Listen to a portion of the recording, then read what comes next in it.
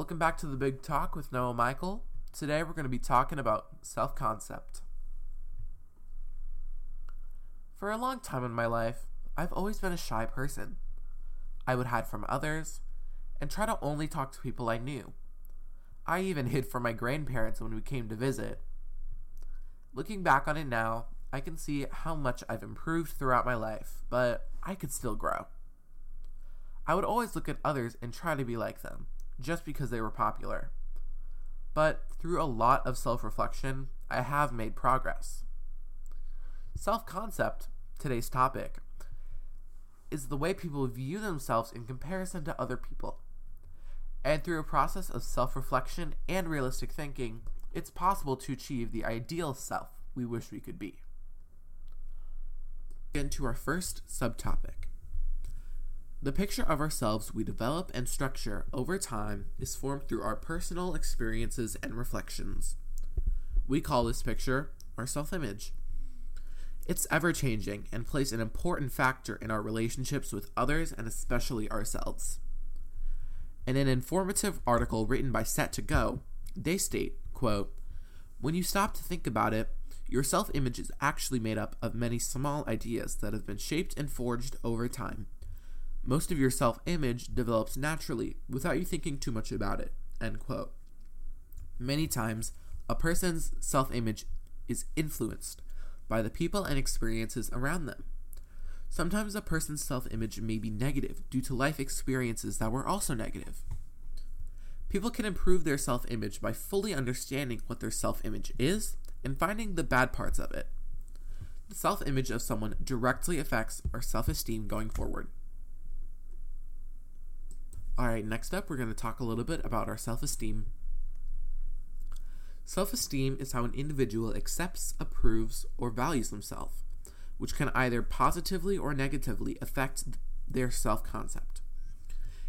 In an informational essay by CommonLit, the researchers state that both genetics and how a person is raised affect the person they become in their later years.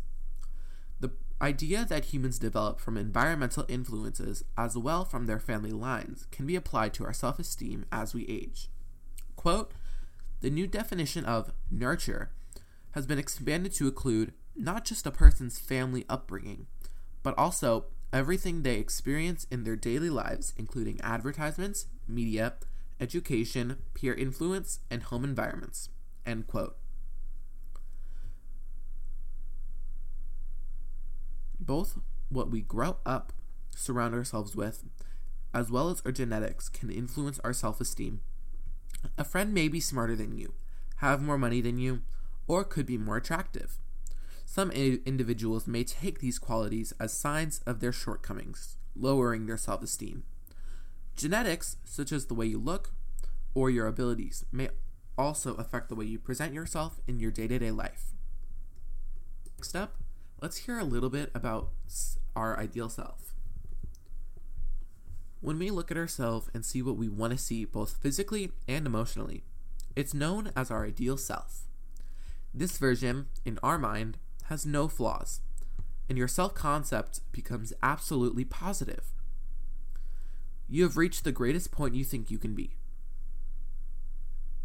When looking into the ideal self, there are many things that influence it in different ways, and Michael Argyle narrowed down the major influences to 4 topics, as shown in McLeod's article. In a quote, Michael Argyle, 2008, says that there are 4 major factors which influence our development. The ways in which others, particularly significant others, react to us, how we think we compare to others, our social roles, the extent to which we identify with other people, end quote. A person's ideal self develops through and is influenced by others' opinions of us, how we compare to others, our roles in relation to others, and how we identify with others. Ironically, much of our self-image is determined by others. This could make being around people that give us a feeling of less worth and difficult and counterproductive. To improve oneself's self-image, it would be beneficial, though difficult, to try and avoid comparing yourself to others and to be around people that make you feel valuable. And now we're going to dive a little deeper into my personal thoughts on this matter. I'm always trying to improve myself and my self-image throughout life. This doesn't mean that I am flawless, though. I can get nervous around others when I don't know and get wrapped in whatever I'm interested in. My dad describes this perfectly when I interviewed him. He said, quote, "You're inquisitive whenever you want to learn something. You ask questions and do research online, and shy around people you don't know," end quote. Those parts of myself can't be changed or removed, but they can be improved on in the future. While I regularly work to better myself, there is still work to be done. I have time to decide what is best for me and what I can do to achieve that ideal self. In the same interview with my dad, he says, quote, "My thinking is you go out and enjoy the world and experience everything you can, and you find what you enjoy, and those things influence what you do in life. Don't live vicariously through other people," end quote. This stood out to me during the interview because he showed me that to find yourself, you must live. You cannot learn about yourself in books or shows or anything like that, but with experiences and living and trying and failing and achieving things. Just to conclude, our ideal selves are made with years of realistic thinking and self-reflection, while our self-concept is how we as people see ourselves when looking at others.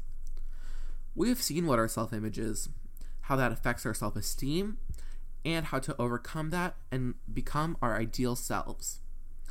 We also talked about who we are now and what we will become later on. Yes, I was a shy kid. I still am.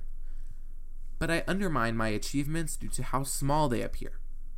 I've grown so much, and now I can confidently step into my grandparents' house without having to hide. Thanks for listening. Make sure to tune in next time.